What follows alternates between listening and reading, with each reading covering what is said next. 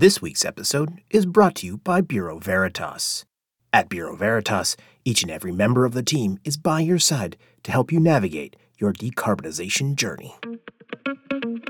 This is Green Seas, the podcast by Tradewinds about the environment and the business of the ocean. I'm Eric Priante Martin, and today we're going to talk about the year ahead at the IMO as the UN body works to build the policy measures that will aim to turn its net zero ambition into reality.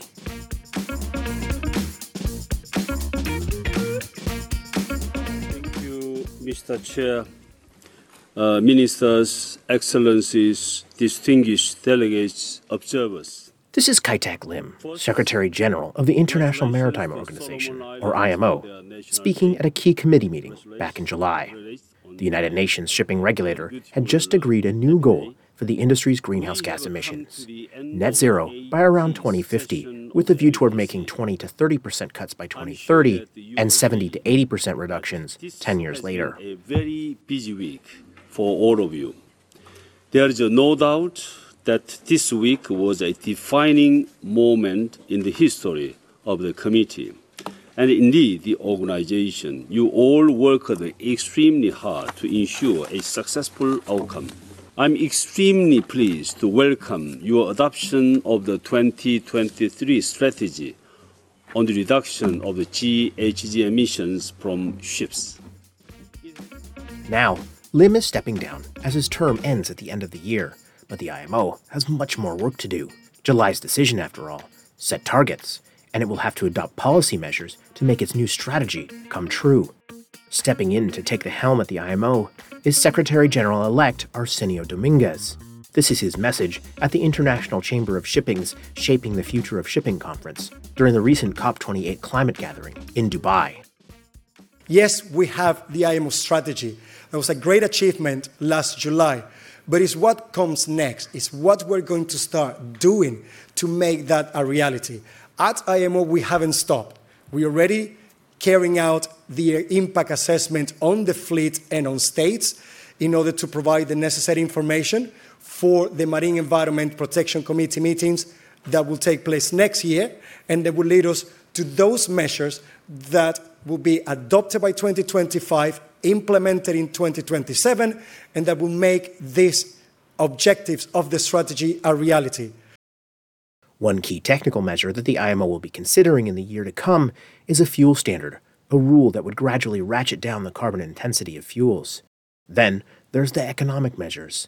There are several on the table, but they basically boil down to putting a price on carbon, which will raise revenue to pay for greener fuels and technology, as well as helping the nations that worry about the negative impact of the new rules, or that are particularly vulnerable to climate change.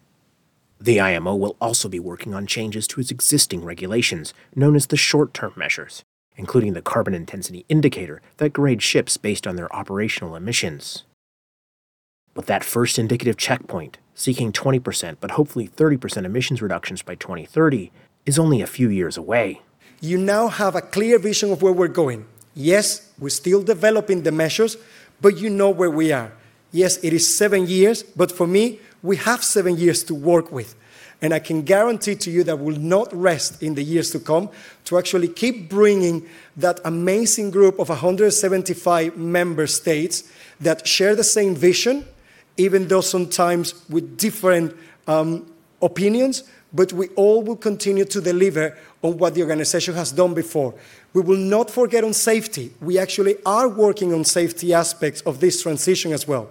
We will not leave the seafarers out of this equation, but we also need the support from the industry and the member states in order to help us to bring the seafarers on board, to listen to what they have to say. Dominguez pointed out that the COP28 gathering saw a number of commitments from shipping companies under the Green Shipping Challenge, highlighting the role of first movers. I can reassure you that I'm fully committed, and I will work tirelessly to bring the member states on board, to ask for those that can take the first steps, both member states and the industry leaders, to take those first steps, to be the early movers, to support those that are more in need, from the countries, the developing islands, the small island developing states, and least developed countries, in order to continue to work together.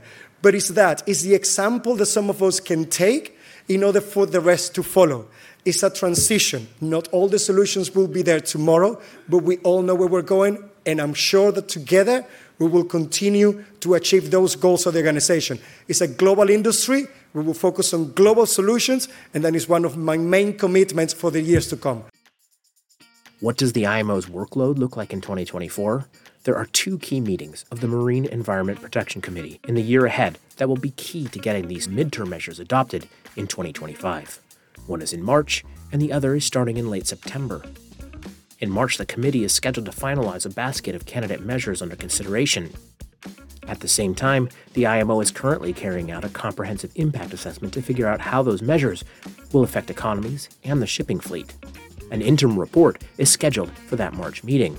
But I talked to Tristan Smith, an associate professor at UCL Energy Institute, who told me that the timeline for the work on some of that assessment, particularly the results of a study by a consultant who won't be hired until late December or early January, may not provide enough for that first March meeting. That process, unfortunately, isn't in time for the MEPC 81 meeting, I think. I think it looks now very clearly unlikely there'll be material results in advance of that meeting, which makes it very difficult to have an evidence-based discussion at that meeting. That doesn't mean we can't have a good political discussion here, whether any countries are changing their positions or adapting their own thinking. Now, I talked to an IMO spokeswoman who told me that the consultant study is covering only a portion of the work on the comprehensive impact assessment, and the contracting timeline shouldn't prevent a discussion about the midterm measures in that March meeting.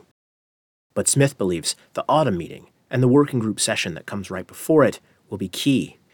He told me that there needs to be a very clear consensus on a narrow definition of the new policy measures by the time that gathering concludes in early October. Some details can be left for adoption in 2025, but he said there can't be too many undefined specifics. It needs to be clear how a levy on greenhouse gas emissions needs to be applied, what emissions it covers, what the price is, and how the revenue is distributed.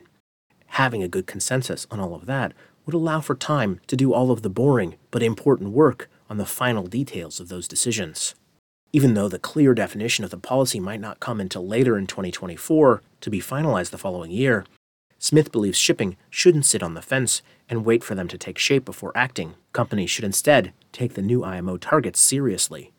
We've ended up in this situation, unfortunately, where some very critical decisions will be crystallized, but they won't be crystallized until 2025.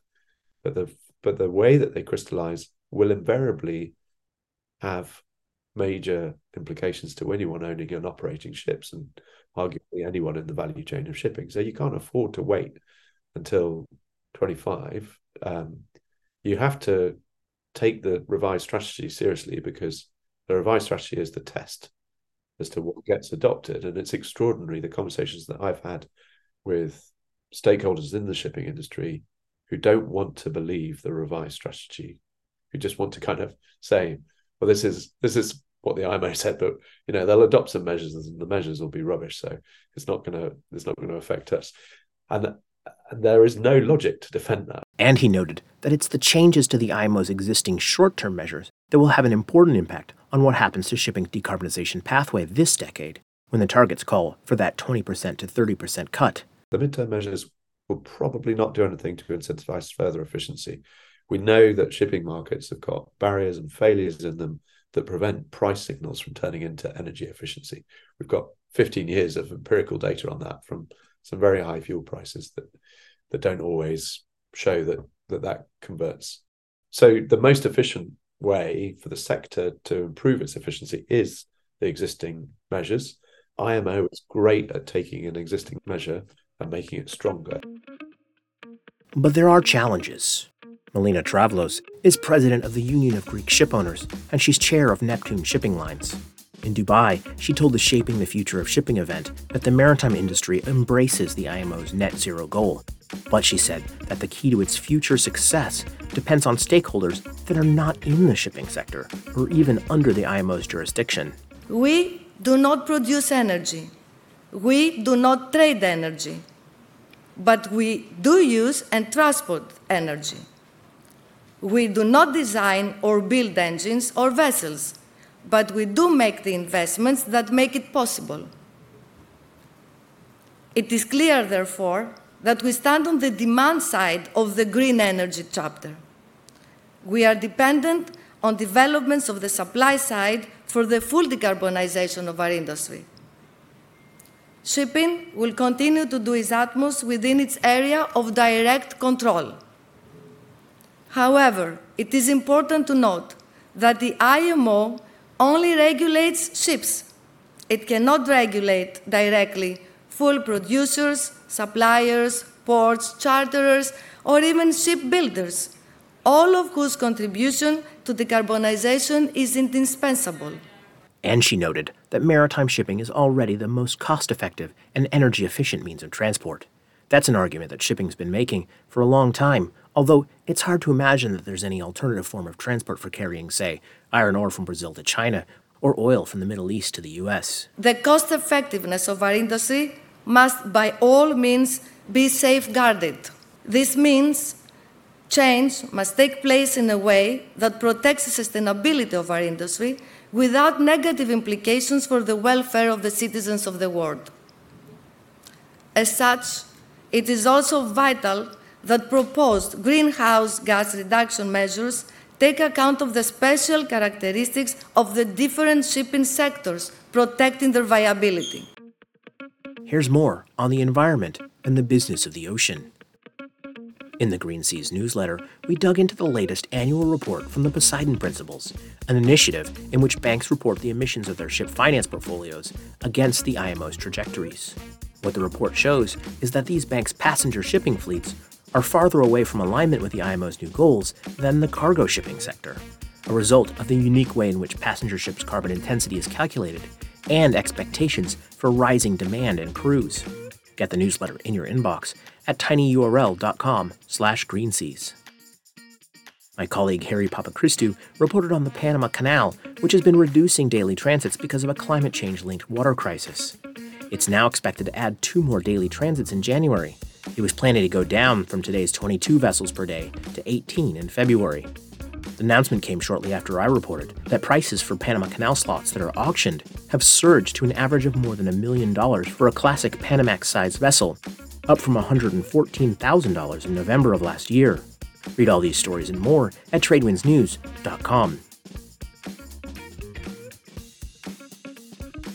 Music for this episode is by Pump Up the Mind from Pixabay.